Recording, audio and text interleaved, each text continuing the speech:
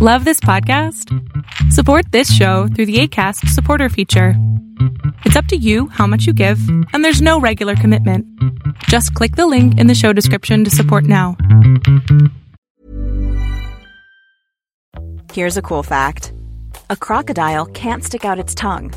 Another cool fact, you can get short-term health insurance for a month or just under a year in some states.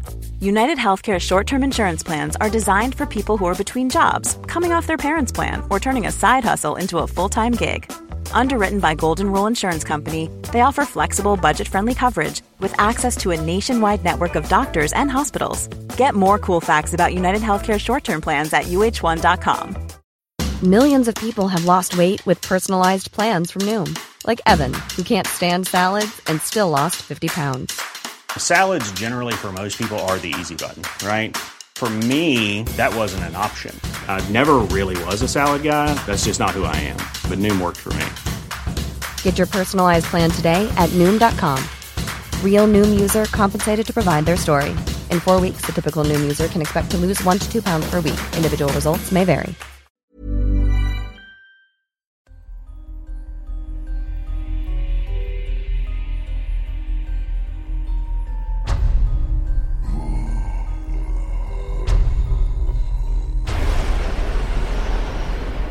Welcome to Tales to Terrify.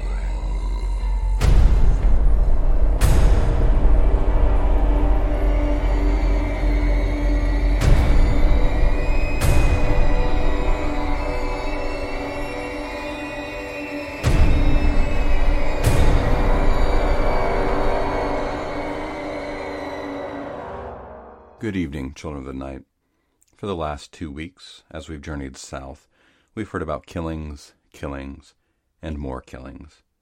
This week will be devoid of any deaths whatsoever, unless you count the billions of human deaths that will occur in the near future, as is forecasted by all but the most hopeful of speculative fiction.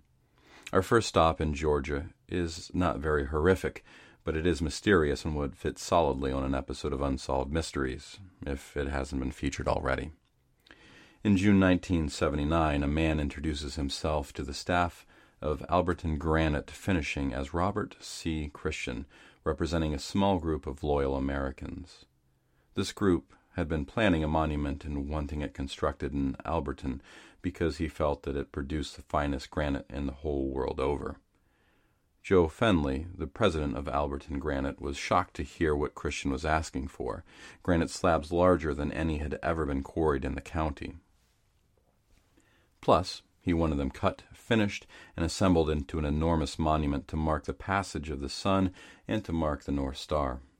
Asking for more details, Fenley heard that this monument would serve as a compass, clock, and calendar, and would have guides written in 8 different languages to help humanity pick up the pieces of itself after the pending catastrophe, whatever that may be. Fenley, believing he would discourage the crazy man by quoting an enormous price, Christian was undeterred by this and asked to be referred to a trustworthy banker in town. Fenley referred him to Wyatt Martin, the president of Granite City Bank. Christian told Martin that his name was not his actual name. His group had been planning this monument for 2 decades and would stay anonymous forever. Christian left the bank to find a plane to charter to scout the area. Meanwhile, Fenley and Martin remained skeptical of this mysterious person and the monument that he asked for. Martin refused to continue to work with the man unless he disclosed his true identity.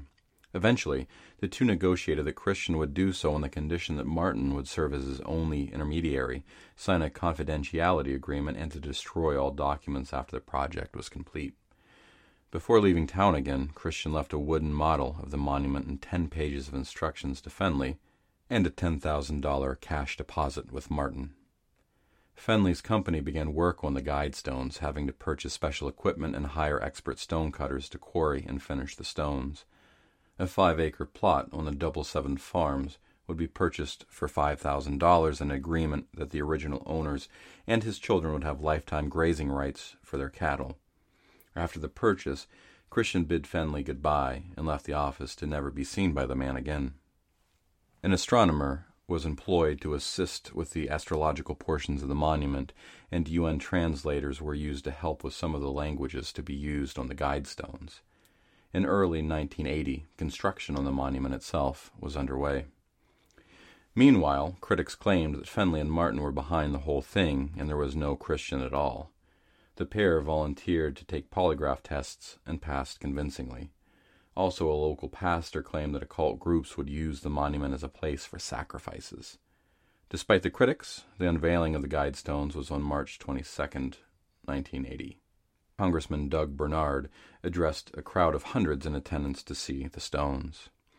News crews from Atlanta would broadcast the 10 guidelines etched in 8 languages, which would draw even more controversy, the first of the 10 guides being the most controversial. First, maintain humanity under 500 million in perpetual balance with nature. Second, guide reproduction wisely, improving fitness and diversity. Third, unite humanity with a living new language. Fourth, rule passion, faith, tradition, and all things with tempered reason. Fifth, protect people and nations with fair laws and just courts.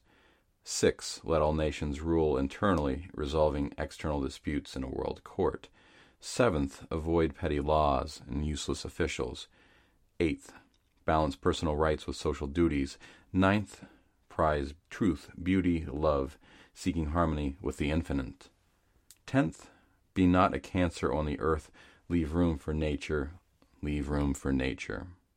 Over the 35 years of its existence, it has been vandalized once, but attracted many theories of its origins and who made it. Personally, I'd like to think that Cicada 3301 group are behind it, but that is another mystery for another time. For now, those stones still loom silently, waiting for us to butcher ourselves and then help the survivors rebuild. I feel our story for the night appropriate to this favorite mystery of mine. The story comes from Paul Kane, who we heard from only 2 weeks ago with another story. Paul Kane was born in the town of Chesterfield, Derbyshire, UK, in 1973, and grew up on an estate not too far away. The son of a miner and a former secretary, Paul developed a taste for the strange and outlandish at an early age after his granddad read him a bedtime story about a mysterious house that dwelt within a sea of fog. In his early teens, he discovered the joys of horror, science fiction, and fantasy literature, raiding the local second-hand bookshops for anything and everything associated with these genres. Paul read insatiably, often sneaking away during school dinner hours to lose himself in the pages of such tomes. Paul has a very detailed biography on his website, which is, of course, linked in the show notes. He has an enormous collection of writing accomplishments, more than we could recount here.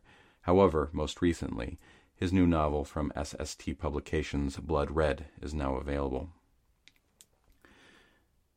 If you ignored me 2 weeks ago, again, if you visit his site and check out only one thing, please check out his Hellraiser page. In it, he is quoted, has a quote from Clive Barker, naming Paul as the resident Hellraiser expert. Those movies are crazy, and I love them. This week, we will be hearing his story, Keeper of the Light.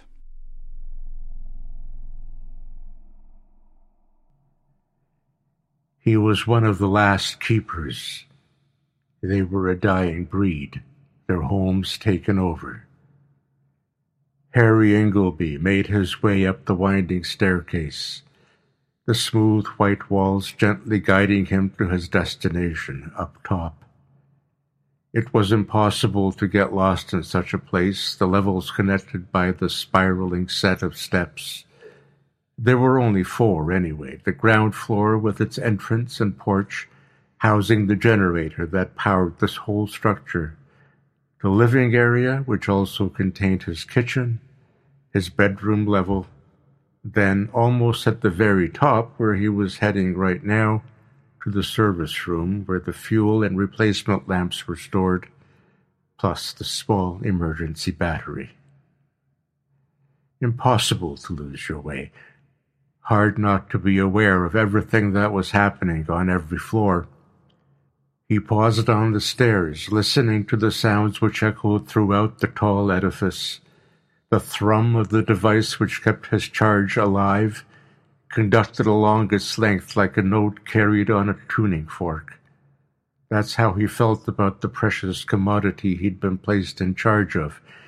It was alive, and he was here to take care of it. Day in, day out, he'd maintain it, fixing problems where he could, feeding the generator, polishing lenses ready for a quick switch. Lives depended on him, and the sentinel he took care of. Harry continued his climb to the service room and out onto a balcony situated just below the main lens, the gallery. Even here, at an angle to the lens itself, you had to be careful not to look directly at the beam, as prolonged exposure could blind you. Harry didn't want that. Imagine permanent darkness. He couldn't think of anything more frightening. Well, maybe one thing. But it was okay to just stand and lean against the rail, looking out over the edge of his little piece of Britain. He took up the binoculars hanging from his neck. It was rough out there tonight, dangerous, plenty of need for his light. And even as he thought it, the beam swept round again in its obligatory arc, passing over his head and cutting a swath into the night, doing the same round the other side as well. Harry couldn't help smiling as he lowered his glasses. They were a good team, him and the lamp. Together they made a difference. Some might say it was a lonely existence he'd chosen. Actually, technically, it chose him, but Harry was used to being alone. He'd been on his own for some time now, a good few years, ever since his wife and children had died in the accident, an accident he still blamed himself for. Harry had to stop himself from thinking about it, and even as he did, his eyes began to water, tears threatening to break through, but he sniffed them back. Stupid, he told himself. What good can come of dwelling on the past? It was the present, the future, he should be concentrating on. The good work he was doing now, preventing deaths. And he was never truly alone as long as he had his lighthouse. He spotted another tiny light in the distance, growing closer. Bringing his binoculars up again, he pressed them hard against the sockets of his eyes. His grip tightened as he adjusted the magnification, attempting to see more clearly. He could still only make out a faint glow in the distance. Harry let the glasses drop and gripped the rail in front of him instead, leaning forward as if that might afford him a better view than using the binoculars. The beam above him swung around again, completing another 360-degree turn and blasting its luminescence outwards. Would they see it? Harry wondered. See it in time? Was more to the point. Would it help? He brought up his glasses one last time, but the tiny light on the horizon had already vanished. Harry had no idea, but he hoped they'd spotted the beam. He hoped it had reached them out there, a warning and a comforting message that someone was keeping an eye out. He hoped they'd turned away, and that's why he could no longer see their own light, but he had no way of knowing or finding out. He could use the radio, he realized. Harry had to do that anyway, because although he had just about enough fuel for now, he was a bit worried about that overdue replacement part. One of the cogs integral to the rotation of the beam had started to struggle, wearing down from overuse. He could hear it, only a slight rattle, but it was there. He heard everything. They'd promised to deliver the replacement last time he'd made contact, but it was yet to materialize. Harry understood that his superiors were busy people, but their lack of thought could easily put people in jeopardy. Tutting, he made his way back down a couple of levels and fired up the transceivers and speaker system, powered, like the internal lights he had on here, by the generator. That wasn't to say he didn't have his backups. Harry always had those now. There were oil lamps on every single level, because you could never be too careful. This place was too important for everything to go dark. For everything to... Harry busied himself on the radio, twiddling knobs. He hadn't used it in a while, didn't even really talk to the other keepers on it. He preferred instead to keep himself to himself. It was better that way, only speaking to people when needs must, but at the same time providing them with an invaluable service, a service that might just keep them alive. It was ironic, because now that he wanted to get in touch with someone, all that was thrown back at him was static. "Hello," said Harry. "Can anyone hear me?" Nothing. Harry had never been a big fan of mobile phones. It used to take him about half an hour to answer a text.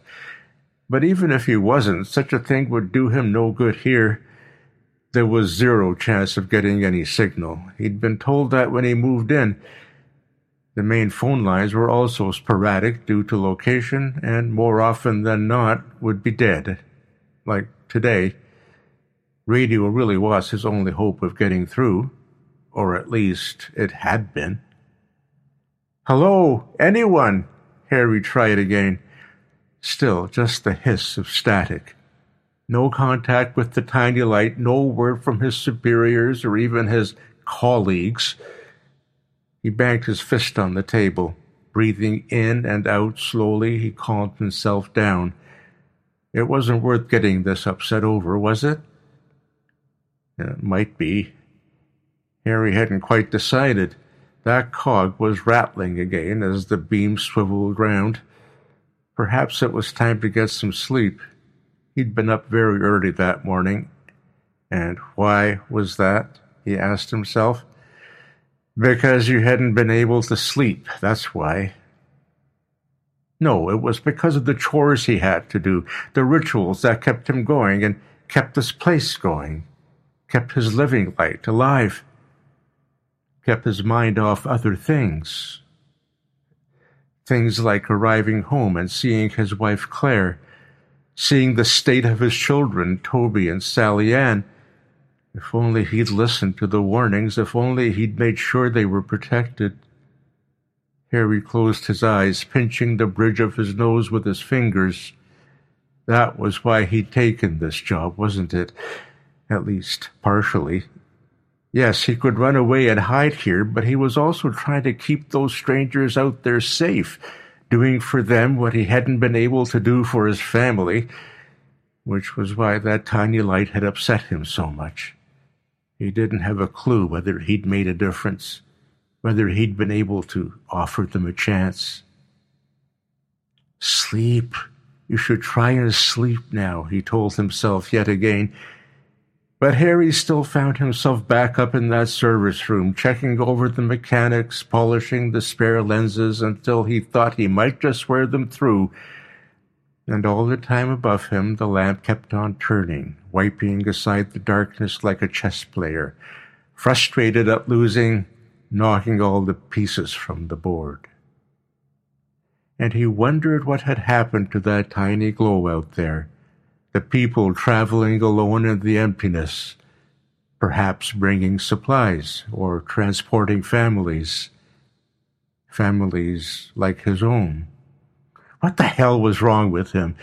Usually he could hold it together enough to focus on his job, his very important job, but there had been the sense that he was a part of something before, something much bigger than just himself, in spite of how much he wanted to be left to his own devices. Now, well, he wasn't so sure. There was only one way to tell, but he didn't want to go there, not even for a moment. It was inviting trouble, and while there was still hope, there was life. Wasn't there? Harry considered trying the radio again, but what was the point? What would have changed in the past hour or so? He looked at the clock there on the wall. Not flush, because how could you fit something flat against a rounded wall? He would have had the same trouble with paintings or photos if he'd even bothered with them. The hands told him how much time had passed, but he rarely kept track of the days or months anymore. They'd all blurred into one. He only marked them out now by the tasks he had to accomplish, the routines he set himself, keeping himself busy in case. There was that rattle again, That cog really needed replacing. How was he expected to keep everything going smoothly without any replacement parts? It was ridiculous. How was he supposed to keep people safe? Harry shook his head at the thought of it. Lax, very lax of them.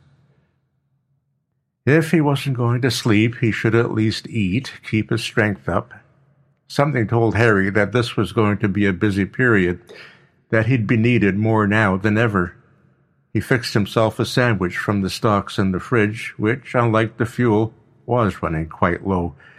The cheese and meat was already going off, a pot of spread the only thing he dared risk. Life is full of what-ifs. Some awesome, like what if AI could fold your laundry? And some, well, less awesome, like what if you have unexpected medical costs?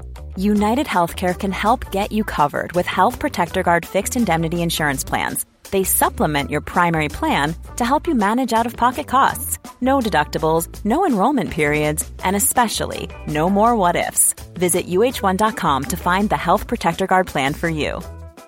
Hi, I'm Daniel, founder of Pretty Litter. Did you know cats tend to hide symptoms of sickness and pain? I learned this the hard way after losing my cat, Gingy. So I created Pretty Litter, a health monitoring litter that helps detect early signs of illness by changing colors, saving you money and potentially your cat's life. Pretty Litter is veterinarian developed, and it's the easiest way to keep tabs on your fur baby's health right at home. Go to prettylitter.com and use code ACAST for 20% off your first order and a free cat toy. Terms and conditions apply. See site for details. I'm Sandra, and I'm just the professional your small business was looking for. But you didn't hire me because you didn't use LinkedIn Jobs. LinkedIn has professionals you can't find anywhere else, including those who aren't actively looking for a new job, but might be open to the perfect role, like me. In a given month, over 70% of LinkedIn users don't visit other leading job sites. So if you're not looking on LinkedIn, you'll miss out on great candidates like Sandra. Start hiring professionals like a professional. Post your free job on linkedin.com/people today. You don't look after yourself well enough, he said to himself, and again pushed thoughts of Claire from his mind. That was what she used to say when he got home from his previous job and hadn't eaten all day. Harry, what are we going to do with you? You need to eat, sweetheart. If you don't, then... Then what? He snapped out loud. The sound of his own voice surprised Harry, but he knew the answer to his question. Claire would have said the same thing. Then you'll let down the people relying on you. People could wind up dead, just like... Say it. Go on, say it. Just like you and the kids. Harry suddenly didn't feel all that hungry. The rattling was definitely growing louder, the cog wearing even more. What should he do? Attempt to fix it? No, he knew what would happen in the meantime. Someone was bound to come along who needed the light to guide them to safety, and it wouldn't be working. Actually, that wasn't true. It wouldn't be rotating, but it would still be on, needed to be on, just fixed in one position, which he could aim. But what if he wasn't able to do anything with the cog once it had been taken out? Harry had neither the skills nor the facilities to make another one. As it turned out, that little cog was the least of his concerns. Harry would have noticed it had he not been listening to the rattle, had his mind not been on other things, just as it had when he should have been making sure his family was all right. The thrum of the generator itself was a little off, the consequence of an air bubble in the tank itself. Harry had been too quick filling up the last time and was about to pay the price. The generator made a strange noise, halfway between a grunt and a whine. Then it began to splutter. Harry looked up to begin with, his mind still on that damn cog, and then he realized that wasn't the source of the problem at all. As he made his way across the kitchen, the internal lights began to flicker. "No, no," said Harry, dashing to the steps and swinging round the corner, nearly falling down them as he rounded it too quickly. He took them two at a time, relying on the curve of that wall to not only guide him, but carry him to the bottom of the lighthouse, to ground level where the generator was. The machine was not doing well. If it was spluttering as he took his first steps, then it had developed into a full-blown cough by the time Harry arrived. Racking, deep-throated coughs that told him the patient might not be long for this world. Just like the light itself, Harry still couldn't help thinking of this machinery as a living thing, and so he talked to it as he flitted about, attempting to fix whatever was wrong. "Come on, please don't die on me. You can't. Think about the light. Think about the people who will die. People like Claire, like Toby, and Sally Ann. Don't think about them. Don't think about what happened when you came home and found..." "Okay, then. People like him." Harry shook his head, not in dismay this time, but in sheer desperation. A silent plea to the generator not to switch off, but the airlock was doing its worst. Even as Harry figured out what it might be and was unscrewing the lid of the fuel tank, the machine gave a final whimper in complete contrast to the racking coughs from before and shuddered. And then it was still. No vibrations, no thrum that could be heard throughout the building. The tuning fork had no notes to carry. The music had stopped playing. The band now departing. Harry glanced up. The lights lining the staircase were already fading, the bulbs cooling as he watched. It would be the same story throughout the tower. He should begin by lighting the backups, the oil lamps. They'd buy him some time to work out what he should do next. By now, the small emergency battery up in the service room would be firing up.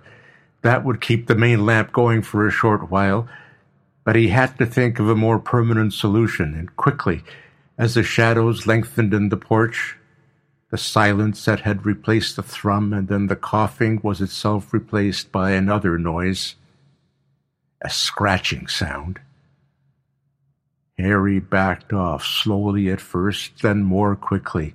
"Light the lamps, light the lamps, light the lamps," he kept repeating it to himself over and over, ignoring the new sounds and racing back up the stairs again. Unfortunately, the same acoustics that told him the generator was functioning, back when it actually had been, now worked against him. The scratching following him up that tower as he scrabbled with his lighter and attempted to get the first of the oil lamps going. He fumbled with the lighter, though, flicking it and burning his fingers. The scratching grew louder. Then, just as he was about to put flame to wick, the splintering of the door caused him to jump and the lighter went out. They were already through, and already on the stairs. Harry's mind flashed back to finding his family, returning home after that drive through the city, witnessing the pandemonium on the streets, chaos he himself would have been a part of were it not for the headlights of his car ramming through the black. Though he had little time for this, he couldn't help reliving that evening again, reliving the weeks preceding it, the reports of nighttime deaths, eyewitnesses describing shapes in the darkness. Like everyone else, he dismissed it as nonsense, in spite of Claire's fears. "Look at the map, Harry," she said, pointing to the TV news one night. "The incidents are getting closer." "It'll all blow over," he told her. "Nothing to worry about. Besides, we never turned the lights off." Harry was referring to young Sally Ann's fear of the dark, which had started even before all this. They had always had to leave the landing light on when they went to bed. Fears that turned out to be, so justified. There are street lamps outside, plus the security light outside the house. Failing that, there are always candles if you're really scared, darling. Scared? Stupid idiot. Stupid fucking idiot. He'd even made light, God, how wrong that word choice was, of the situation. If he could go back right now, turn back the clock he took so little notice of, then he'd bundle them all into his Renault and make for somewhere safe. Oh, really, like where exactly? How was he to know the chain of events that would follow? What happened near the power station, the ripping down of pylons which carried electricity to all the homes in the region, or at least something inside the dark that had caused the damage? The lights in their home, the street lamps, all useless. Oh, and then the security lamp that had been wired up to a separate battery, well, that had failed as well because of him. Because he hadn't fucking checked that battery, had he? It had run down because he was too busy at the advertising agency. No checking routines back then, you see. Harry thought he was imagining some of it. Folk getting sucked into the blackness off the street, being dragged, to be more precise. He'd simply plowed on with his car, plowed up his driveway, his heart sinking when he saw the place in almost total darkness. Then he spotted the flickering candles. "Good girl, Claire," he whispered to himself, parking up and leaving the engine running, the headlights shining on the front of their home. Grabbing his torch, he ran inside and stopped dead. What he saw was Claire and the kids huddling round the dying flame, the darkness at their backs. They were already covered in scratches, some of them deep. Poor Toby's face was a bloodied mess. But they were at least alive. Claire held out a hand when she saw him, whimpering, "Harry, help! Help us!" But the draft from that movement blew out the candle, and the last thing he saw was their terrified faces as the black enveloped them, the flashing of obsidian claws coming next, then the sounds. Flesh and bone shredded, the screams of his family as they were torn apart. He couldn't see any of it, and wasn't sure whether that was a blessing or a curse. His imagination supplied much worse images, but those sounds. Harry snapped out of his stupor momentarily, flashing the torch at the spot where they'd been seconds before, and heard other noises. Those things retreating, backing off from the beam. But there was no sight of Claire, Sally Ann, or Toby. Tears half blinding him, Harry stumbled backwards, leaving the house and backing up until he hit the bonnet of his car. There he slid down, crumpling up on the driveway. He'd been found there when daylight returned. Harry had been protected by the headlamps, though he wouldn't have cared if the creatures had killed him too. He was a broken man. Taken to one of the survivor camps, he'd found out that such attacks were building in intensity all over the world. No one was dismissing the threat now, not after so many deaths, least of all Harry. It was while he was there that he learned about the defenses being swiftly put into place, about the towers that would be built to protect, lighthouses just like they had overlooking the cliffs and the sea, except these would safeguard the people on the land instead. Because the attacks were starting to happen in the daytime now as well, blackouts, only for minutes at a time to begin with, but gradually getting longer, were blotting out the sun everywhere, just as they already had the moon and the stars.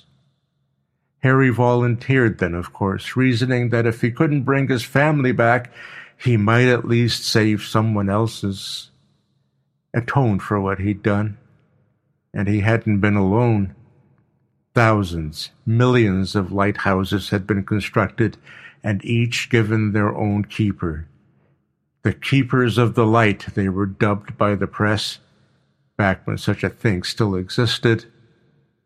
Harry was proud to serve, and he'd stopped many an attack on innocents in his time by shining his powerful beam out into the darkness.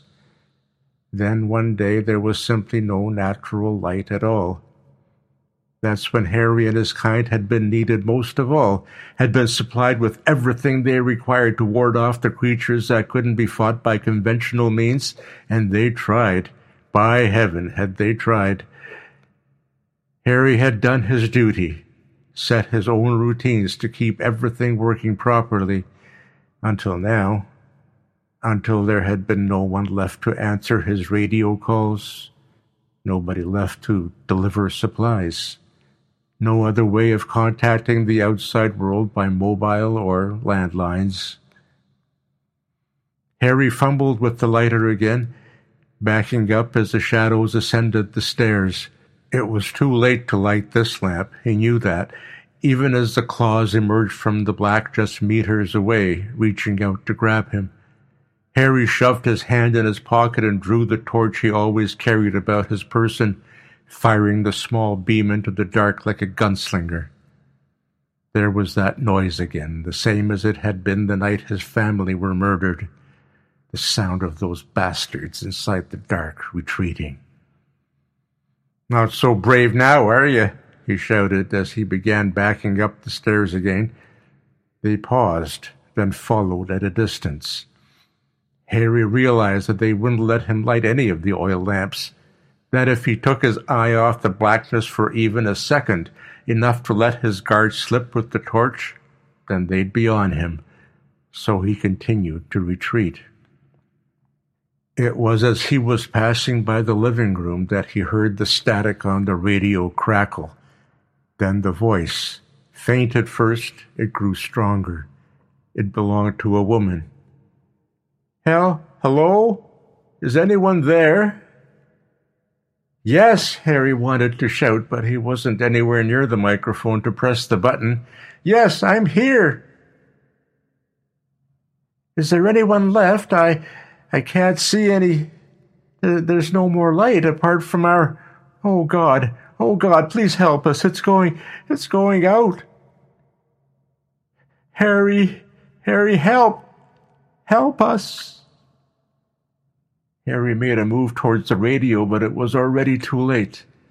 The screams had started, the person obviously being savaged at the other end, and then the signal went dead. "No!" cried Harry. The darkness pushed forwards, and with it the creatures it contained. Harry had no choice but to begin back up the stairs again, retracing the journey he'd made not that long ago, past the bedroom level and on up towards the service room. The emergency battery was struggling to maintain the lamp. He could see that from here. It was nowhere near as powerful as the generator, and when was the last time he tested it? Harry thought for a moment. In amongst all his checks, had he done one on the battery lately? Yes, of course, only the other week, or was it the other month? He'd been frightened of running it down, like... There was precious little energy in it anyway. The lens had stopped turning, though, and was just pointing out over the land in one direction. It was also flickering, just like the electric lights had been throughout the tower when the generator was failing. He didn't have much time, he knew that. Harry glanced down the stairs at the approaching tide of black, then sideways at the fuel he had left. He grinned madly. By the time the lamp was failing properly, Harry had poured the fuel all over the service room and out onto the balcony as well, throwing it up onto the lamp itself where he could reach it. All the while he had his torch with him just in case, but the lamp itself was still keeping the creatures at bay. They made their scratching noises as they waited for it to die out, for Harry to be in complete darkness. But he had other ideas. He looked out as the lamp breathed its last and realized that the voice on the radio was right, at least as far as he could see. There were no more lighthouses, no more lights at all out there, just blackness.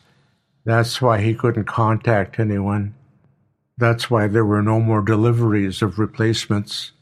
The darkness and the things inside had finally won. "No," he said as he watched the lamp's light fade to nothing. Not yet, you haven't. Harry readied himself, gripping the lighter that he'd need 2 hands to flick.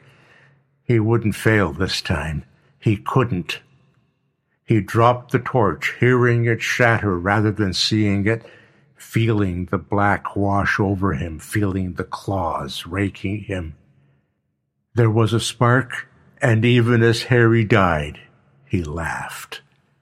Because he was one of the last keepers of the light. No, he was the last keeper of the light. And even as he blacked out himself, he was still able to complete his job.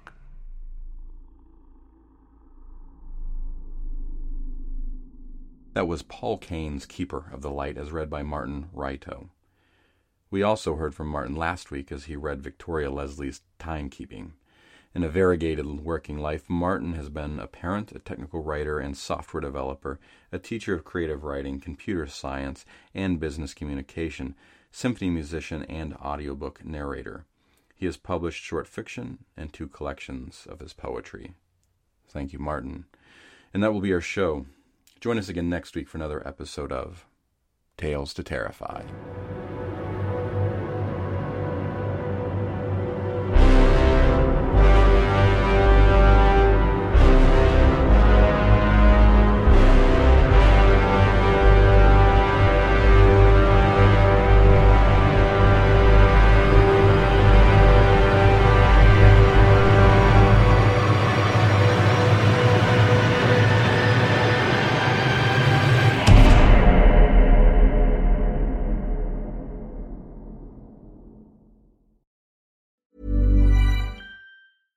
How would you like to look 5 years younger? In a clinical study, people that had volume added with Juvederm Voluma XC in the cheeks perceived themselves as looking 5 years younger at 6 months after treatment. Look younger, feel like you. Add volume for lift and contour in the cheeks with Juvederm Voluma XC. Reverse signs of aging by adding volume to smooth laugh lines with Juvederm Volure XC. For important safety information and to find a licensed specialist, visit Juvederm.com. That's JUVEDERM.com.